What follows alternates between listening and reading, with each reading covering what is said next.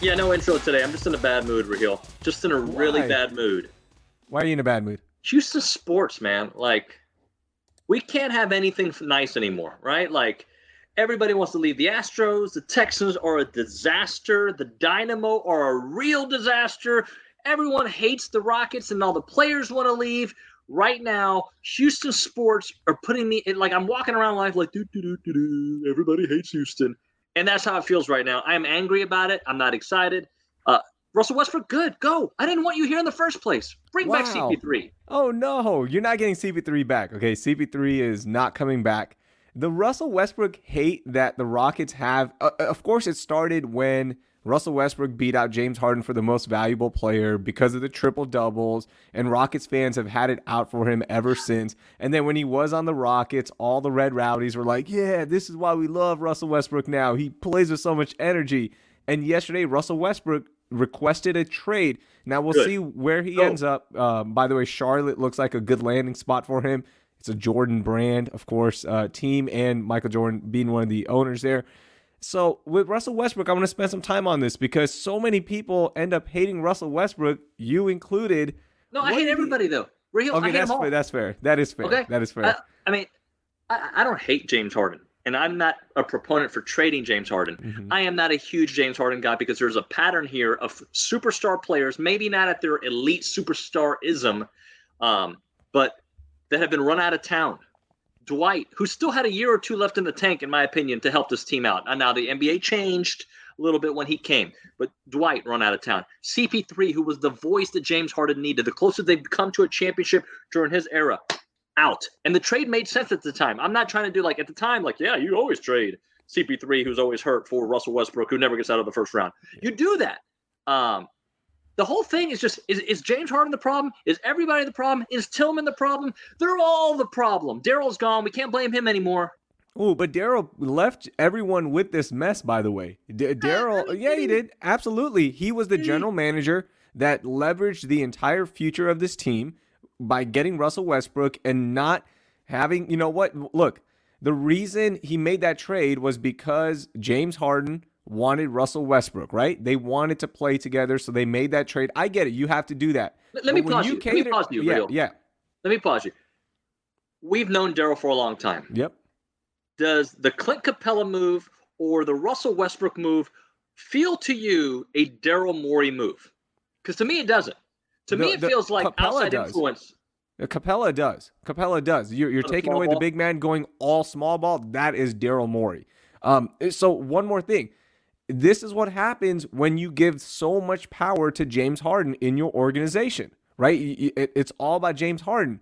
Maybe James Harden isn't the best person to listen to for advice on personnel. There's a reason why the most successful teams have a situation set up where the GM and the head coach, they work in tandem, not the players and the GM, right?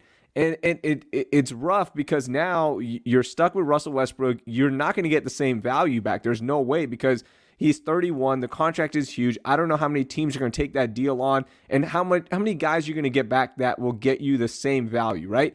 But this is what happens when you give so much power to James Harden. And I think that's one thing we're all forgetting. James Harden has the most power in this organization. He's the only one left, and everyone has left, right? Morey, D'Antoni, and maybe D'Antoni dealt a little bit more with Tillman why he didn't want to come back. But the players that you mentioned, and we saw a new report today from Stephen A. Smith. Again, this is a report. This is what he's hearing. Again, but everything's a report right now, right? The Athletic thing was a report too. Russell Westbrook hasn't come out and said, I want to be traded. But that report said that Westbrook doesn't want to play with James because James is so ball dominant. That makes sense, actually, right? That is 100%. And so is Russell, though. Yeah, but that's the thing. They're both very ball-dominant guys. Yeah.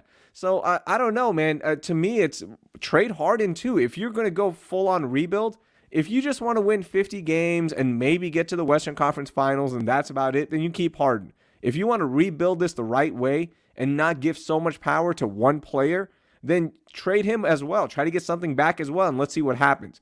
To me, it's always been James Harden. I'm not the biggest. There's no doubt. There's no doubt. You're right. It is James Harden. But you don't get, like you mentioned, you won't get the value back for Russell Westbrook. Mm-hmm. You absolutely won't get the value back for James Harden. And I use this example all the time, and I don't know if it's a good example, but it's the one that I know. I was in Dallas for many years with Dirk Nowitzki. And we heard the same stuff about Dirk. You want to get to the Western Conference Finals, have Dirk, but you want to win, get rid of him, right? The difference is I saw Dirk's game change each offseason and take his team to a different level. He did get knocked out by a 8 seed as a 1 seed, a 68-win team. He did lose in the NBA Finals. The series that they were up, was it 3-1, whatever it was, against the Heat. They should have won that series the first time they played the Heat in 2006. So I've seen this song and dance before with a different superstar, so I'm not willing to trade my alpha superstar player. I do want to see if Stephen Silas, if he can really get the pieces in motion. He said in the press conference last week he wants to see more movement. We've been preaching that, Raheel, since James Harden got to town. And that was the biggest fault of Mike D'Antoni. As much as I love Mike, he was a player's coach who allowed the players to kind of dictate the offense. And this team needs something at the end of games that is different than let me dribble all day long. Good song, by the way. That's a great point right there. Another factor of James Harden has too much power. Mike D'Antoni, right? The whole system shifted to, hey, ISO ball's that's the best thing ever. ISO ball. We got the greatest ISO ball player. We've got the greatest offensive weapon ever. All that stuff, right? You got way too much power in one guy. So that's what's going to happen. One of the other things in that report, and we see all your comments, we're going to get to them in just a second. I'm fired up now. I'm so excited. You're angry too. I'm not angry. I'm just excited to talk about accountability. I don't know the whole story if you had a chance to read it, but one of the big prevailing themes in that whole thing was accountability. Russell Westbrook felt like as an organization, there was not enough accountability. There were stories in there about James not being accountable, right? And when you call him out on it, he doesn't like it because he's had it like he's almost like an only child, right? And I'm going through this right now. I have an only child, my daughter. And if you criticize an only child, ooh, boy, be ready. Be ready. They are not good with criticism. They're not good with accountability because they've had it their way for so long. And that's what James Harden is, unfortunately. So there has to be a moment where James has to realize that maybe it's me. Maybe it's Maybelline. I don't know. But he has to have this big moment. And I don't think that's ever going to happen. I don't think why would a guy change this late in his career when he's been so successful? Oh, hold on, I got to read this. I think this was a shot at you, Raheel. Ben. Mm-hmm. Ben says, if you just want to win 50 games and go to the Western Conference Finals, what an idiot. That's it. Like that. No, that is it. If you want that, then great. Then keep James Harden. Perfect. Go for it. Excellent. You probably won't get to the Western Conference Finals, but let's just say that's it. You're not getting to the finals. You're not winning it all with James. There has been nothing in James's career that says that he is going to win a title. So tell me where I'm wrong. Yeah. I'm going to play devil's advocate. What about that one year they got to the Western Conference Finals? Oh, Josh Smith helped them against the Clippers. Oh, yeah. Game 6 where James was on the bench. Great point. I do remember that. And then Chris Paul, remember, when Chris Paul hurt his hamstring, it was impossible. Nobody could hit a shot, including James. So, yeah, like, what do you do there, right? Do you just ride out the last 2 years of this deal and you make it work and you hope that maybe you catch fire and get to the Western Conference Finals, get eliminated again, or you get blown out in the second round? That's where you are until James realizes that, hey, I need other people. I need to adjust my game, and people hold him accountable within the Rockets. It's not going to change. We've never seen a change like that. With Dirk, one of the things about Dirk you brought up and you were there, Dirk always made the adjustment, in my opinion. Yep. And he was great with like, okay, you want me to do this, don't do that, that's fine. Absolutely. It wasn't Dirk's way or the highway. And he altered his game every offseason. Every offseason, right? And I'm not saying James doesn't work on his game in his offseason, but he doesn't play well with other superstars. That's just a fact, and that's fine. If that's what the Rockets want, they just want James and all the money that comes with James Harden, great. That's what you're going to get, but you're not going to get a title. Here's the thing, though. I think James is a microcosm of life in the NBA. The player has all the power. So James gets what he wants. LeBron gets what he wants. The superstars typically get everything they want. The difference is LeBron's amazing. The second best player in the world, maybe of all time. I'm a Michael guy, as you know. So there's a difference in that, right? The NBA is that. You do what the player wants because they have a little bit more power. They'll leave. They're unhappy. You know what? Deal with being unhappy, guys. I agree it is time as I don't know if it's time to move from James Harden just because I don't know what kind of value you're going to get for him. And I'm a big believer in value, and you still have a little bit of a championship window. Like, who knows what happens with LeBron this year if he finally realizes he's old? Things could change, right? The Clippers, maybe the Clippers are the same thing as the Rockets, right? A team of all this promise, they've never reached it there. The Celtics, maybe they reach their potential in the next year. I think there's a lot of what is Jimmy Butler going to be able to replicate what he did last year? It's still open if the right pieces are in play. I still believe that you can put somebody next to James if he alters his game. But the big question is Stephen Silas, the kind of guy that can talk James Harden into altering his game. And I'm not 100% convinced that Russell's gone because you can't trade him if you don't get value. What if Silas, do you think they told Silas in the interview process, we're probably getting rid of this dude? Or do you think they told him, you're going to have him? No, they told him they had him. Like one of the big selling points, even at his press conference that you mentioned last week, one of the big things was, hey, how are you going to use Russell and James? And supposedly Russell and James signed off on the coaching signing and all that stuff. I think there was discussion that, hey, we're moving forward with this team. We're good with it because these new reports didn't surface until yesterday morning. And yesterday morning, it was both James and Russell want out because they don't believe the Rockets are heading in the right direction as an organization. And that falls on one man, Tillman Fertitta. So we saw that report. Then later that evening, Shams had the report that Russell wants out. That's it. And then Stephen A. Smith this morning said the reason he wants out is because he doesn't think that he and James can play together. And that makes sense. Basketball sense, it makes so much sense. If there's one guy that should be better off the ball and should adjust his game, it's James. Like James would be awesome off the ball because he is a good shooter, right? Like, and he can get his shot. He needs to move a little bit more. But is he going to make that adjustment? It comes back to that main question. Even if Stephen Silas said, hey, guys, here's what we want to do. Here's how we think we can change this offense. We think we can make this work. Are you guys willing to change your game? Russell, are you willing to change your game? That's it. That's the players' league point that you brought up. Are they willing to adjust their games? Is James willing to adjust his game? I don't know. We haven't seen anything that says he is.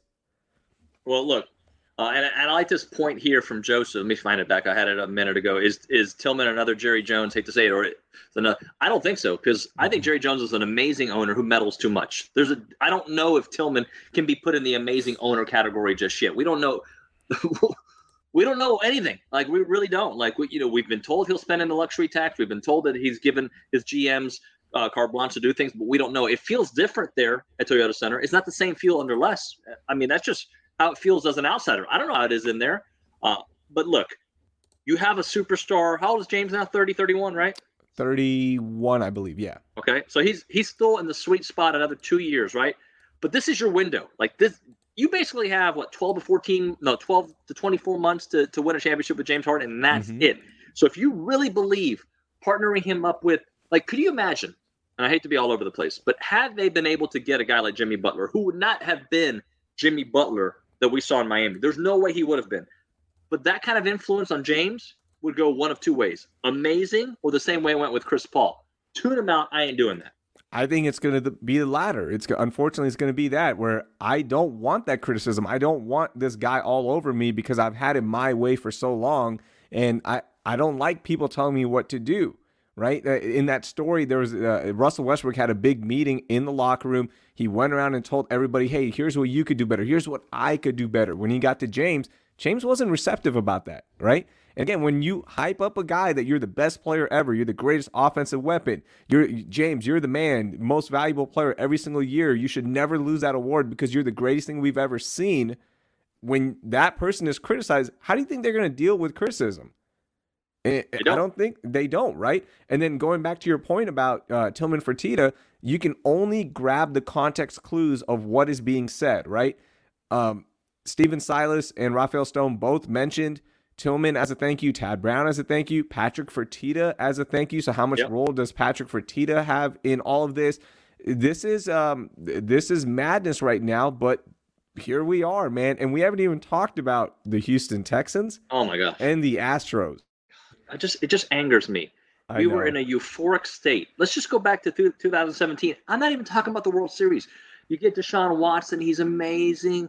You've got the Texans, like they're winning games, and I know they've gone up and down since then because of injuries. You've got the Rockets are a team that could go to the championship, and right now everybody wants out. Can you go in the last 12 months, all the superstar players that have or names that have left or are about to leave?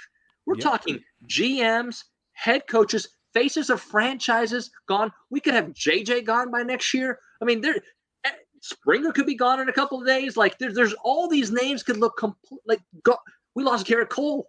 As a city. How many names? People that we care about. They're all gone. Gone to a different place, a different opportunity.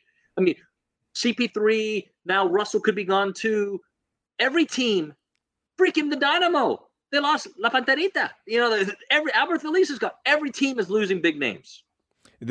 Hopkins. Thank you, Kenneth. Yeah, goodness. DeAndre Hopkins. I mean, I'll go through the list real quickly. I have it in my head right now, and this is just about stability, right? The front office. Let's start there.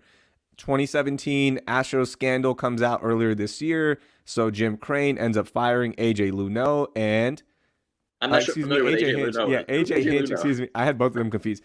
AJ Hinch and Jeff Luneau, and by the way, Jeff Luneau now suing the Houston Astros for his contract worth about $22 million. Ben Ryder's podcast finally wrapped up. Highly recommend that. I haven't heard the last one yet. No spoilers. Ooh, boy. Ben Ryder was in his bag. He went hard at the team. Okay, so we got those two, right? And then Garrett Cole on the player's side. So there's three right there.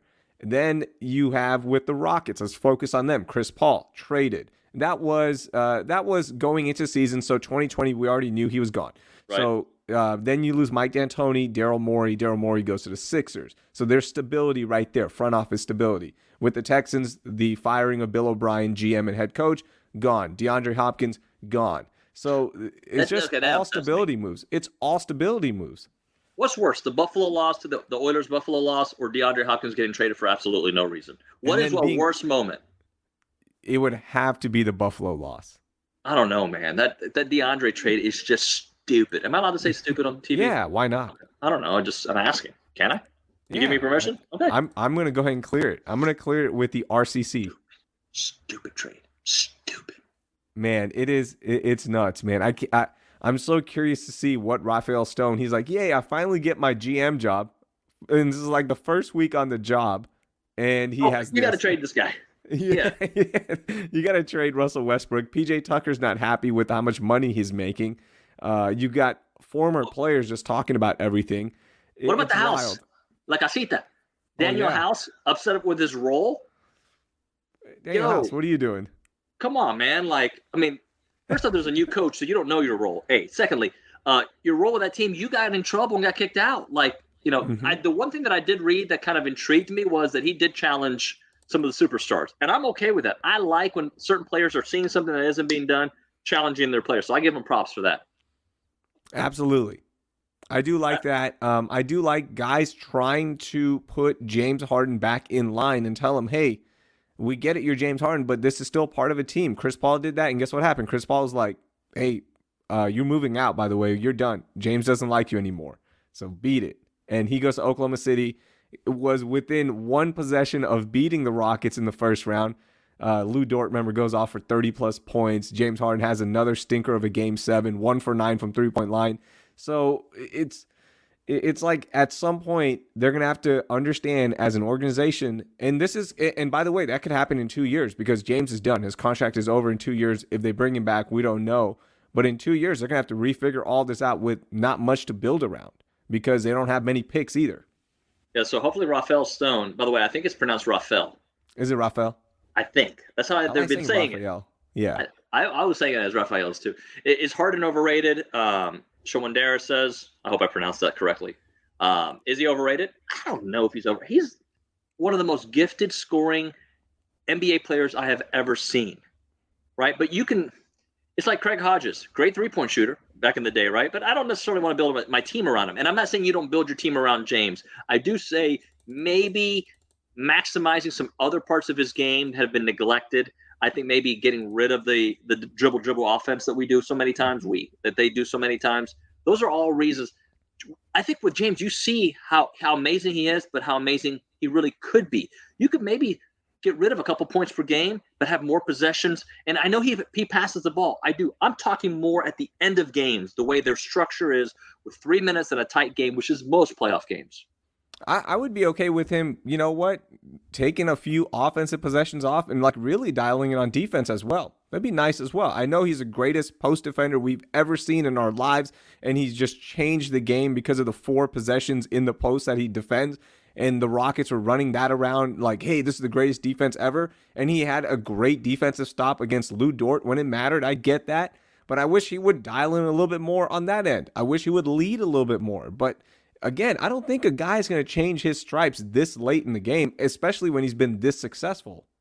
Hey, this is a completely off-topic conversation that, I think of things that kind of get the fire in me going, so I'll bring it up to you. My buddy, Big Sarge, you know Big Sarge, right? Yeah. He tweeted something the other day that got me hot. Like, I was upset, all right? And I don't usually get hot. Yeah. He tweeted, and by the way, I've spoken to him. He's my buddy, right? So this is hot sports take argument, not like mad at each other argument, right? Just to make sure everybody knows. And I should give him a chance to go on the show and tell us. But I'm just going to bring up the question he brought up. He said, who's the worst Rocket of all time? And I believe the worst to wear a Rockets uniform of all time. The first example he gave was Kelvin Cato. The second was Scotty. And the third was my favorite player of all time. Uh-oh. Charles Barkley. I said that it was, sports radio malpractice by putting Charles's name in there. I have since done some Google searches. He's not the only one who thinks that, by the way. A lot of people think Charles was terrible. A lot of people, yeah. Yeah, and I cringe at that thought. When he first said it, I was like, this is ridiculous. And I still think it's ridiculous, to be honest with you.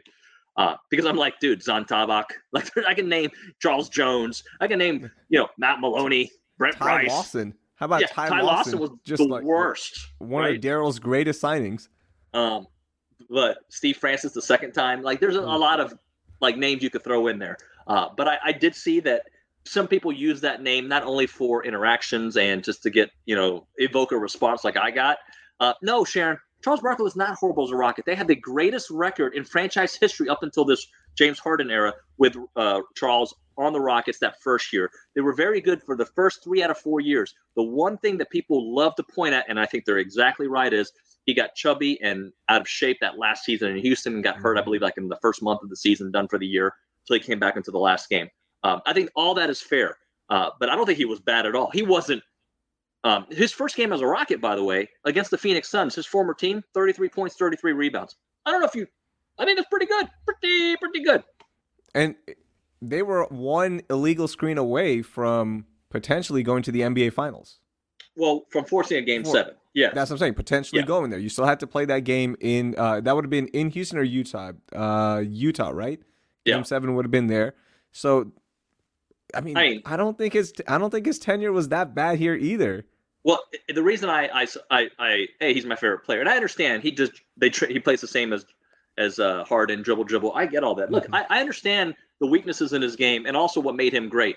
But I just believe he was brought in to beat Seattle, because if people forget, they had lost to Seattle the year before the championship, and they were swept the year after the second championship by Seattle. Swept. Mm-hmm. Okay, so they brought in Charles, and they beat Seattle with Matt Maloney at point guard. By the way, just saying, and Matt's my buddy, but they beat. Okay, then they take on Utah, who had figured it out, and Karl Malone had taken his game to another level, and Charles had it.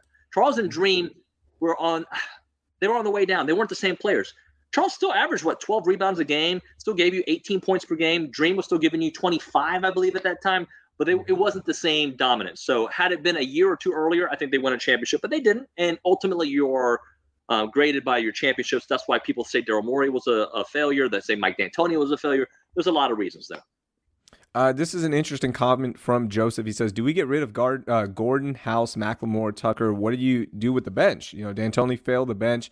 How do you guys feel about the 8 to 9 man rotation? I think that question can't be answered until we figure out what's going to happen with Westbrook and or Harden, right? Because if, let's say they have a meeting and they talk it out, hash everything out, and Westbrook is like, okay, cool, let's give this one more try. Then you have to start keeping some of those guys to keep a roster that can hopefully get you a little bit deeper in the playoffs. Now, if they trade both of those guys away, then you start selling off some of these parts and try to get something in return and start rebuilding, and you're officially in tank mode, right? To try to see what you can get next year. So it just depends, Joseph, on what happens with the upcoming potential trade with Russell Westbrook and or James Harden. And but Houston sports, really, there was a long time that people were like, man, Houston doesn't get the respect. Now Houston's just hated on all levels. Yeah. People think the Texans are a joke of an organization, right? and there's been some front office moves this week and some other stuff that has happened in that organization. People think they're a joke. Everybody hates the Astros, even though I just think they're a bunch of great guys. I know the narrative beyond Houston is they're not, but I know them on a different level.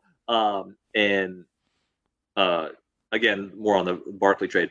We're moved on. And then who else do people hate? I said the Astros. Oh, and everybody hates the Rockets. People have not liked the Rockets since James Harden got there. They're an easy team to hate. And frankly, they make it easy to be hated as well, right?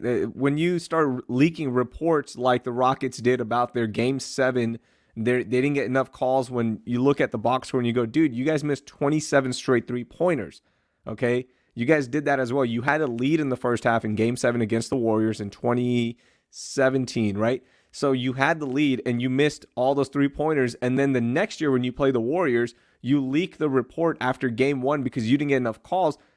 That's like baby moves right there, right? Like people are going to make fun of you. People aren't going to like you for that. People don't like the way James Harden plays. And that's fine. That's their prerogative. That's them, right? But the Rockets are easy to hate as well. So I get it. To me, it doesn't matter if the national hate or national writers don't respect you. The best thing you can do is go win, a la what the Astros did. They were one game away from making it to the World Series, and Jeff Passan, Buster Olney, all these guys can write anything they want, but they don't impact your play on the field. You can change that narrative with your play, and the Astros almost did that, getting back to the World Series. I want to answer this because I think there's a lot of, I don't want to say misinformation, but there's a lot of different ways you can take this question. What do you guys have on Silas? Why him over proven guys like Van Gundy? Well, let's take it one by one. I think if they had their choice, they would have had Doc Rivers, right? But Philadelphia moved quickly, got Doc Rivers. And maybe Daryl already knew where he was going. He's like, dude, these guys are getting close to getting Doc. Who knows, right? You don't know. You don't know at that point. Because there are rumors out there that I've been told off the record that that Morey was probably going to leave. They knew for a while. So if true or not, I think he had the Rockets' best interest when he was with them, and I think it just came to a time for him to move on. But let's just say Doc Rivers is out of the question, right? Okay, out of the question. Then who do you have? Who are left? Ty Lue ended up wanting to go elsewhere, right? So you don't get Ty. But real quickly on Ty Lue, that report yesterday also said that Harden and Westbrook really wanted Ty Lue. So I just want to throw that in there. But again, Ty Lue gets to decide where he's going to go. Yeah, and so Ty Lue goes elsewhere.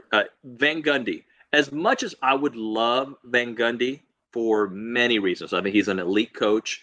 I think when I haven't had to cover him as a head coach, as a member of the media, I've heard he's very difficult to deal with in that setting. But as much as I would love him in today's NBA, I don't know if a dominant personality like Jeff Van Gundy meshes with Russell Westbrook and James Harden. I just don't know if it works. And that was my big question. I mean, do you think it would have worked? I don't think so. Unless James signs off on it, James isn't a player. The closest example we can use of Jeff right now in today's NBA is Tom Thibodeau, in my opinion. Right? He's a Tom Thibodeau guy or Jeff Van Gundy guy anyways, but they're similar in that they're going to preach defense. They're going to work you really hard. They want 100% all the time. I don't know if that works with a guy like James.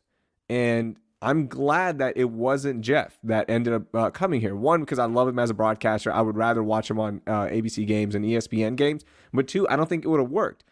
With Stephen Silas, though, I think it could have worked with both Westbrook and Harden. And even if it doesn't, you have a coach that I think can be part of a good rebuild, because in 2 years, both guys are gone anyways. Their contracts are done. So I think it was a really good signing. And I think just because he's a first-time coach, we hold him in a different light because, he's a first-time coach. But he's been around the NBA. He's been on benches of successful teams for nearly 20 years. Like, this guy is more than ready.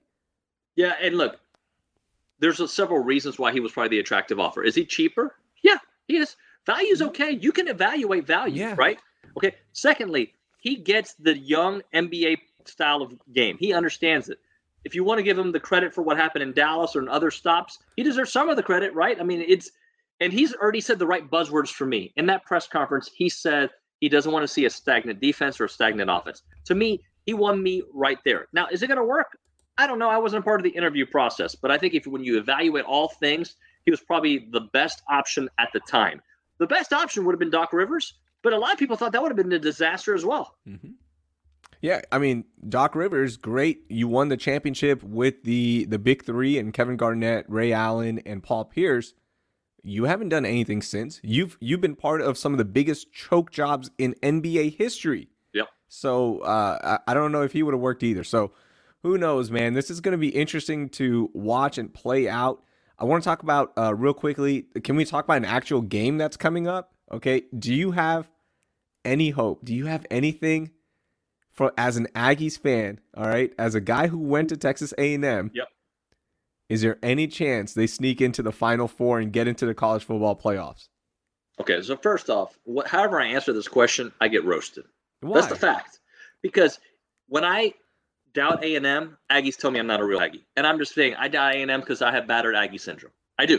I have it. Okay, Much like I'm Houston battered sports. Yeah. Yeah, and battered Houston syndrome, right? Like battered Houston sports fans. I did a whole video on this. Like, you know, when the Texans were up 1,000,000 points to the Kansas City Chiefs, I know I wasn't the only one who knew it wasn't going to last. Okay. We all knew. And some people are like, come on, man, stop being negative.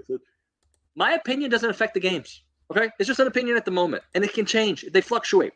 So, can A&M sneak into the college football playoff?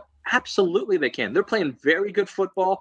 I think their schedule is the rest of the way is a very winnable, manageable schedule. Mm-hmm. But I also recognize, and I'm giving you two answers. It's A&M. We blow a game that we shouldn't every year. Or two, right? So can they? Yes. Will they? Man, I can't say that. Like, you know, like, and I understand. When was the last time they let you down, though? When was the last time A&M let you down for real? Like the UCLA game? They absolutely Kevin Sumlin's final year? Yeah. I mean, but I think they've let me down in other. There's little middle tier games that they have lost that you expect them to win. Look, I would say that so far Jimbo has been less than impressive, but I also know it takes time to build a team. It takes time to get your culture in there. It takes time to win. Kellen Mond this year has been a plus, absolutely been a plus. At moments last year, he tried to do too much, didn't get the offensive line help. There's a lot of things that happen, but everybody in college football, Raheel, you see this with the University of Texas. You can say it about Nebraska. There's really only a couple of halves right now. There's Clemson and there's Alabama, and then you got a couple teams that are in that little vicinity. I'll give Georgia some props there, right? They're really close. But for the rest of us, the Nebraskas of the world, the A&Ms, the Texas, the USCs, a lot of teams are not winning the way people expect them to win. And for the money that they have spent. Absolutely. I think Texas is number one in that. And look, I'm a proud Longhorn, and I thought this was the year with a senior quarterback and a deep team and all this great stuff that they would make a run to the college football playoffs, but instead they've lost their 2 games already. They're out of the running. They could still get into the Big 12 championship game if they win out, which would be, I guess, a nice consolation prize, but they're done. I think A&M, it didn't help that the Irish beat Clemson without Trevor Lawrence, because now that's a built-in excuse and you just go, look, we didn't have our best quarterback, right, our best player, all that stuff, right? So no matter what happens, if Clemson wins out, they're probably still going to get in, and that's where A&M gets hurt in the Final Four. And with Notre Dame, if they win out, they're more than likely in. So that kind of hurts as well. And I'm not sure on this one what the championship game is like with the ACC this year, so I need to look that up before I comment any further.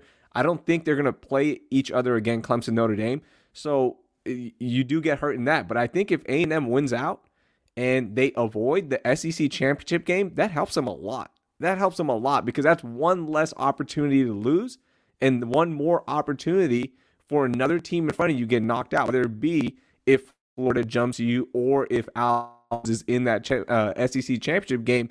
There is a chance, and I also believe, I don't think anybody's getting in from the Big 12. There's too many 2-team losses. Nobody's getting in from the Pac-12. I think they're all going to, again, eat each other alive. So there is a chance, and I can't believe I'm the one saying this. You guys, I think, will get in now. I don't know. Look, the Auburn game towards the end of the season, I know they're reshuffling the schedule now. That's not a gimme. I mean, it depends what Auburn team shows up. It depends what A&M team shows up. Mm-hmm. Remember, just 6 weeks ago, we were talking about the Vanderbilt game. Like, you know, who do we have? Chris Myers from ESPN on, and we're like, man, A&M did not look good against Vanderbilt. And now they're crushing fools. Now they got to take this week off because of COVID. But can they win out? Sure. Is that going to be enough to get into the college football playoff? I don't know, but I will say an Aggie fan that has heard for the last few years, why'd you guys go to the SEC? You ain't gonna ever win it. It's just nice to be in the conversation. Like it is nice. And for Texas, I would say something very similar to you, Raheel. The way the season started, the fact that you guys have a chance to go to the Big 12 championship game, as an Aggie fan, I want it because I want to keep Tom Herman there for a little bit longer. I would like that for us. And there is, if you guys don't get in, if A&M doesn't get in, and you are the second team in the SEC, right? Let's say Alabama gets in or Florida gets in, whoever, right? You're the second team, and Texas wins the Big 12. Can we finally get Texas versus Texas A&M in one of the bowl games? Would that be enough? As an Aggie, I don't want that game because it can only go south for us. We're expected to win. No. So if the situation was reversed, I'd be okay with it. Yes, Texas. I want Tom Herman against the Aggies in a bowl game because Tom Herman is awesome in bowl games, not good against TCU, not good against Kansas State. I want him in week 3. Come on. Yeah, that's exactly when you want them. You don't want a Tom Herman team in a bowl game. You want him week 3 after an Oklahoma or looking ahead to an Oklahoma game. I will say this during his time at U of H, and I don't pay as much attention now that he's at Texas, but his time at U of H, if he had 2 weeks to prepare for a team, or if they were a huge team, that team was. I mean, Oklahoma, hello, that's the one I always go to. The Florida State game as well in the bowl game. So, but no, I don't want that matchup right now, man. Things are going too well. ACC, it's going to be the top 2 teams face off in the championship game. So depending on what happens, because I believe UNC still has to play Clemson. Shout out to Mac Brown doing great stuff over there. Yeah. Let's say both teams win out in Clemson and Notre Dame. They will match up again, and one will be eliminated. So again, you guys could sneak in. I would love to see it. And again, it goes back to, why did you guys go to the SEC? You're never going to compete. That's why. That's how they talk. Everybody who says it talks like this. I don't know. Why do they talk? I don't know. It could be a woman, and they talk like that. It could be a little child. They talk like that. They all, when they talk about A&M and SEC. What are you doing in the SEC? You're so dumb. I don't know. Never going to win. Maybe not, but we're having fun. By the way, did you see that your beloved Lane's Chicken Fingers is coming to Katy? They're bringing Lane's to Katy, really? Yeah, they are. They are bringing it to Katy. That's I don't want it in Houston. It's kind of like In-N-Out. There's certain places that when you go out of town, it's okay to break your diet. But when they're in town, you just oh man, I'm not gonna have Lane's today. I'm not going to. I can't have In-N-Out. I haven't had In-N-Out once, by the way, since I've been here in Houston. Well, good, because the lines are still really, really long. No matter what time. No matter what, you're right. No matter what, hey, it's 3:30 on a Tuesday. Line. Can we? Eduardo's talking about your watch, giving me a hard time. What kind of watch do you have on, bro? I just have my Apple Watch on.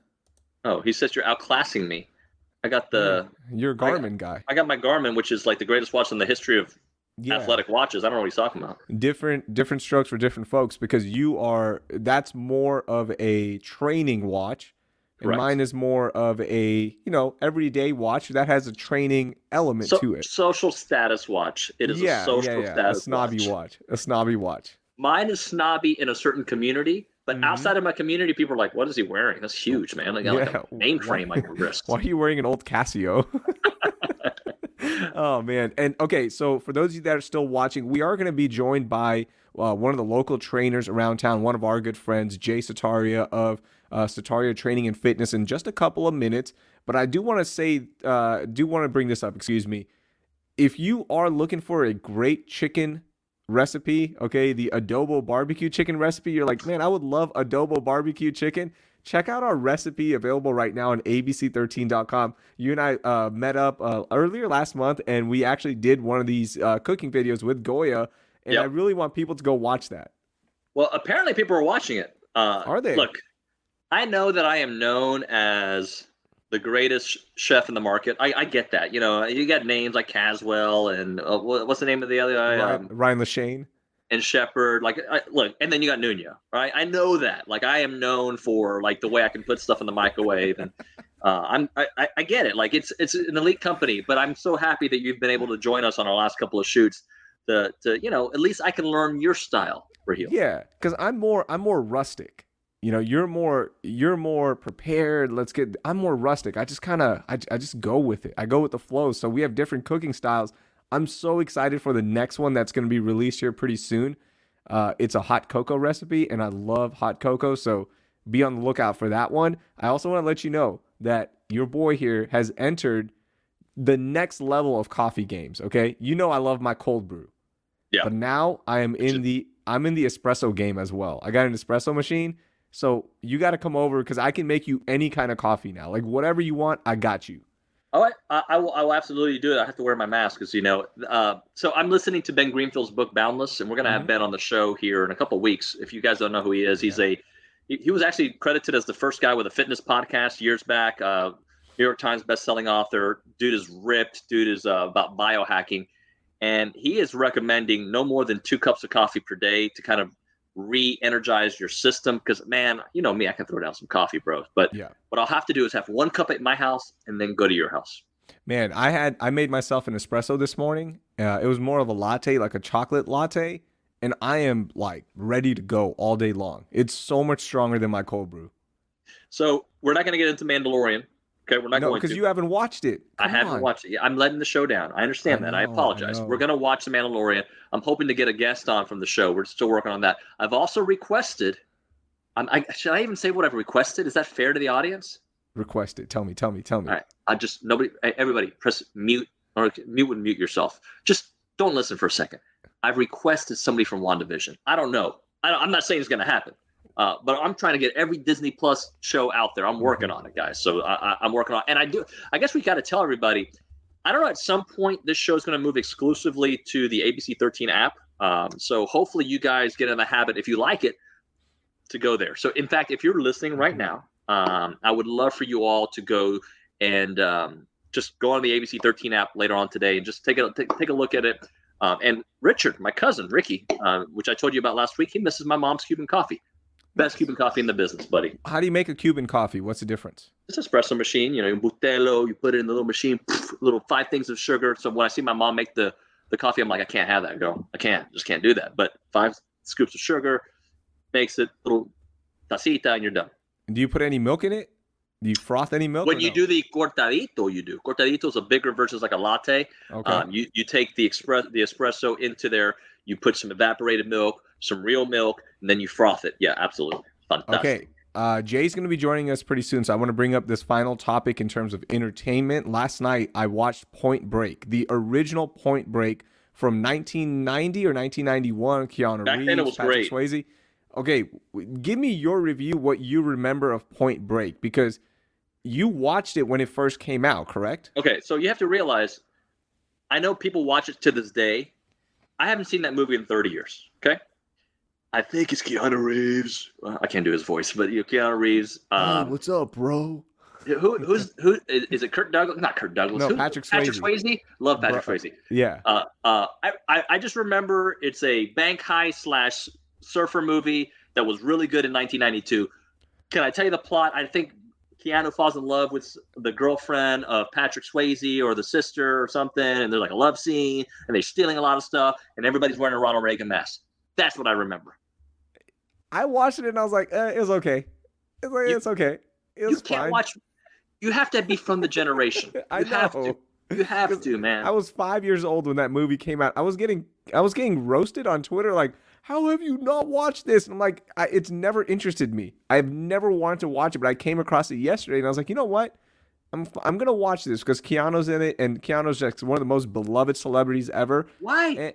And because he's such a nice guy. He's such a nice guy. Have you watched any of the John Wicks? I think I've told you. Yeah, I love those movies. I love those movies. I just feel like he's the same guy in every movie. Yes, he is. One thing I won't watch, I guarantee I'll never watch, and this won't surprise you. The Bill and Ted movie? Oh, no chance. No chance. I'm not going to watch it either. Chance I'll watch that. Zero. I'm not watching the remake, nothing. I'm good. And the Borat movie that you tried to get me to watch? Oh, 100%. 7 minutes. Terrible. Horrible.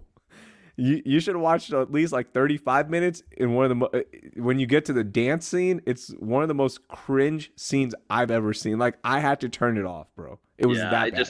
I loved that guy, but I can't remember his name. What's his name? Borat. What's Sacha Baron Cohen? Sasha. Yeah, I love him. Yeah. Great actor, great comedian. I just can't get into that. Hey, so we're gonna talk a little fitness. We've been lying to the public. Hey, Jay Sataria joining us here. STF Houston. So we've been talking for months that we are going to do some kind of like fitness / videos, but we never do it. Like we're just full of baloney. But when we do it, Jay, we're coming to hang out with you. All right. And I don't know if you know this, Jay. I wore that same shirt on the podcast the other day. This one? Yeah. Yeah. I saw you wearing that. Thanks for the shirt, Jay. Where's mine?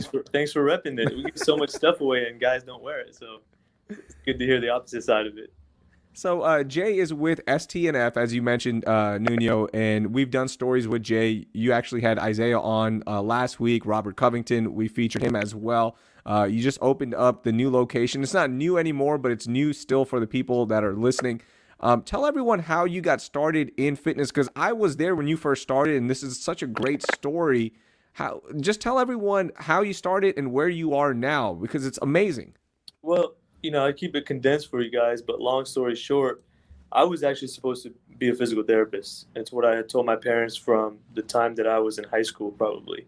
And then when I got to college, my dad had the idea. He said, look, you're always in the gym, growing up being an athlete, and it just kind of morphed into working out, right? So he said, you're always in the gym. You ever thought about making some money while you're training, while you're in school?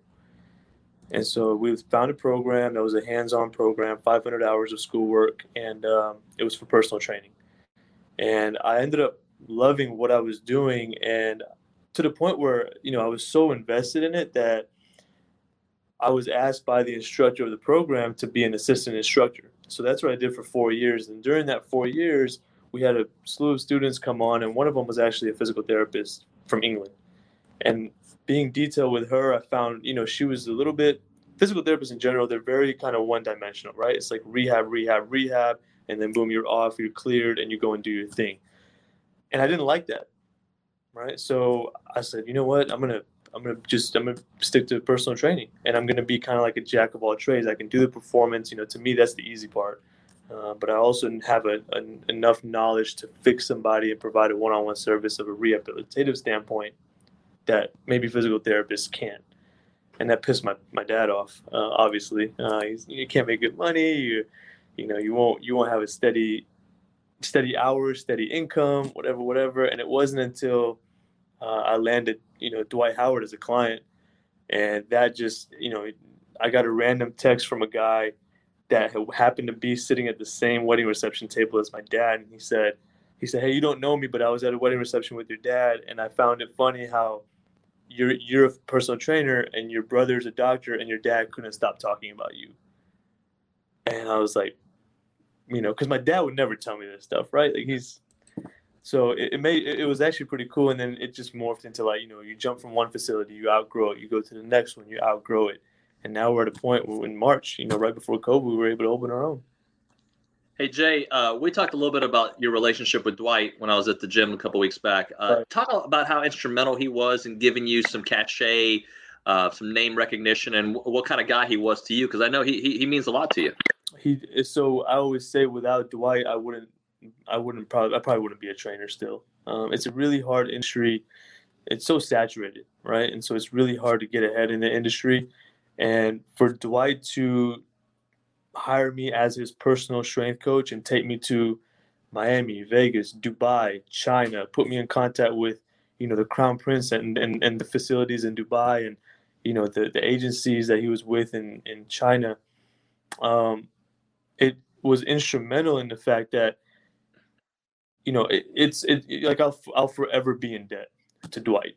And guys around the league, other players, took notice of it, even though he didn't post much about me on social media and things, which is fine, because guys are still going to see it, and that kind of more of that. I say the next biggest client that I got off of that was DJ Augustine.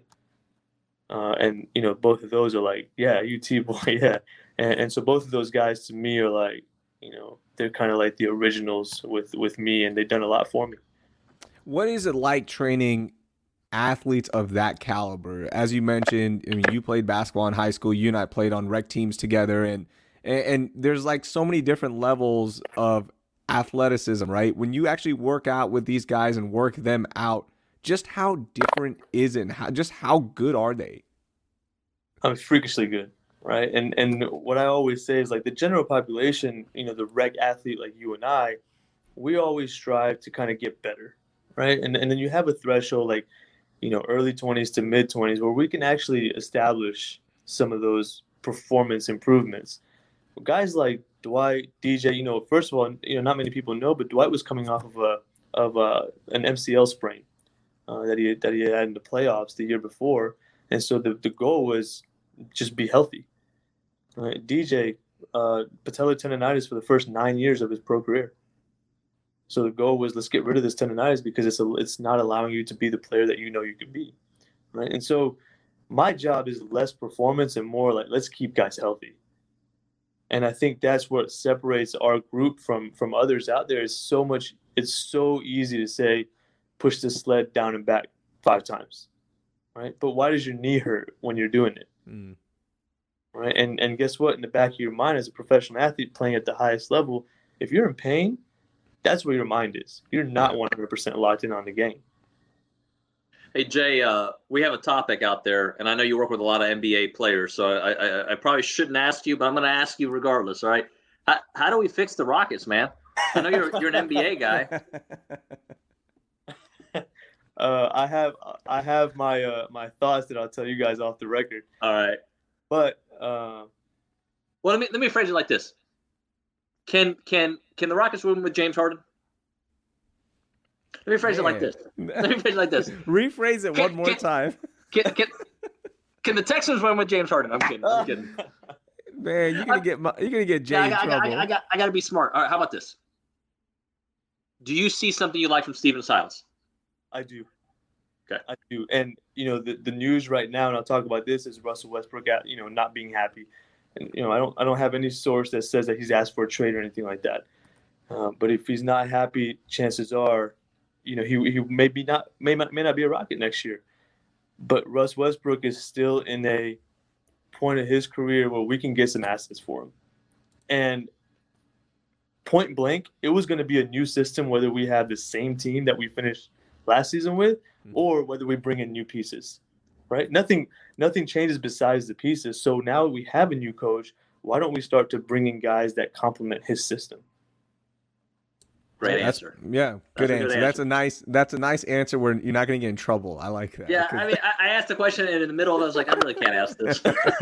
Jay, so you work with a lot of athletes, but you also work with us normal people, right? And so many of us are now working from home or sitting on the couch a lot longer, maybe not focusing on our health as much.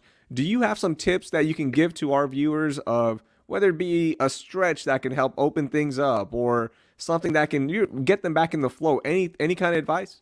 Well, the number one thing is just move.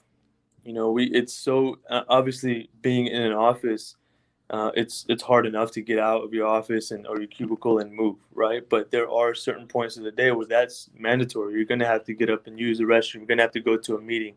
So that's all good, right? But it's so easy to fall into a trap of not moving at home, right? Because you're comfortable. Yep. And so number one, you've got to move. Number two, we're probably seeing. I'm definitely the clients that come in here on the general population side. They're coming in and saying that their backs are hurting a little bit more, their necks are a little bit more tight, and all of this just contributes to a lack of movement, right? And so if we could do some of these, some basic mobility / activation drills. I mean, we first time somebody comes in here, we don't touch a weight, right? And we use one piece of equipment, and that's a resistance band, and that's it. And so if somebody can just do that, I mean, we're easy to get a hold of. But a fundamental level, man, it's just moving, because movement takes pain away, and lack of movement causes pain. So, Jay, I got to follow that up with, so you're telling me that all these years, and I still do it to this day, I don't really warm up, man. I just go, like, hey. I mean, he's the worst.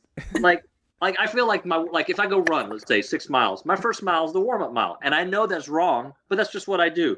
Sometimes I warm up my legs, chest. Yeah, I'll do 135 15 times. All right, let's go. So am I doing it all wrong? Like, what would be your suggestion for somebody who's on a time budget but wants to get a lot in? Are you still in college? Because that's how I worked out in college. Yeah. Well, see, David? I think physically I might be. Yeah, no, and that's the hardest part, right? We always think that we mentally are in the same spot that we were years ago.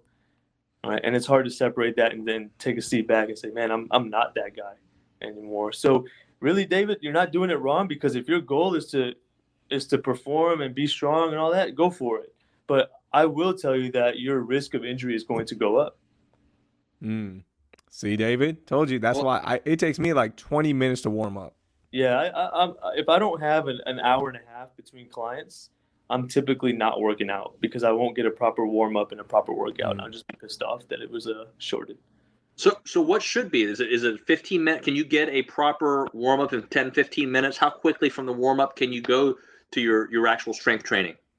I would say about 10 minutes if you do it right. Your heart rate will be up, and then honestly, I say 10 minutes, but 5 of that is just warming up on a bike, an elliptical, something that gets the blood flow going, right? And then the next 5 minutes would just be a pretty detailed series of movements that are back to back, right? And then once you completed that, it takes about 5 more minutes of that stuff, and you're good to go. But David, I do the same thing. Like, so I'll do all of that, like the prep work, I call it, like the 10 minutes, 15 minutes of prep work, and then I'll put 135 on the bench, and that's my true first warm-up set. Right. So, but we got to get. So I told David this, and I connected you with Sam as well. I think all 4 of us need to go work out one day, and just do it, and just get out there, and you put us through some stuff. Sam's gonna put us through some stuff. Wait. And then we're all gonna put each other through some stuff because we all bring a gift. Okay. Yeah. All right, because like if I'm over here doing Sam Windsor workouts, like running through the stadium and dying and pulling hamstrings and getting hurt, I'm gonna put you guys through an Ironman workout. That's how we're gonna roll. And Raheel, what are you gonna do? Like mud wrestling? What are you gonna get us into? I'm gonna get you guys through some cross training. I will get you guys worked up too. So then I'll just warm you guys up. Yeah, you warm us up, Jay. Don't you can help us get us all going functionally. We'll be good. Man, we appreciate it. By the way, you can find Jay and STF Fitness on Instagram. Follow them there. Get in touch with them. You can find their information everywhere. STNF, and the new location right there off of 59 and West Park. It's awesome. It's easy to get to, man. And it's so cool to see you just keep growing and growing, and we're proud of you, man. I appreciate you guys and all the support that you guys have given since we've been open and even before that, Raheel. So, you guys have been instrumental in our growth as well. And then, you already know you guys are welcome here anytime. Thank you, man. I appreciate it. By the way, Jay's working on my posture because, man, how's that going for you, David? I'm doing it. I don't know if I'm getting better, but I'm doing it every day. Every single day I'm doing it. So I kind of use that as my activation, as my warm-up for the record. Yeah, perfect. So I always ask this question, better, worse, or same? So are you feeling better, worse, or the same after you started doing those things? I've never felt bad, so I don't know if the answer is better, worse, or same. I don't think my posture's improved yet. I catch myself on TV. Guys, full disclosure, this is inside baseball. I don't like the way I stand sometimes. I'm like, man, why am I all like looking like an old woman? But not that there's anything wrong with being an old woman. I just don't want to stand like one. And Jay gave me some tips to try to fix it, so I'm working on it. Let's keep it going. You got it, man. Jay, thank you. Thank you, guys. Man. I appreciate the time. Jay, one day I'm gonna go on his podcast. He's gonna ask me to rate the ABC 13 personalities that I dislike and put me on the spot. That's what he's gonna do. Oh my gosh! Thank you to Jay. Thank you to everyone for watching. I have to get going. You got to get ready as well for a bunch of news. Let's go for another hour, Real. The people are demanding it. I can't. All right. I got to bounce. Appreciate it. We'll catch up again on Sunday after the Texans game, and they're still playing, right? Yeah, they're still playing as of now. In Cleveland. No, the season's still going on. This has been one of those kind of years. You win out, and you're in the playoffs. Okay. I told you this the other day. Had they won the Minnesota game and had they won the Tennessee game, we'd be looking at them a lot different. Absolutely. All right, David, I'll talk to you later, man. All right, man. Later.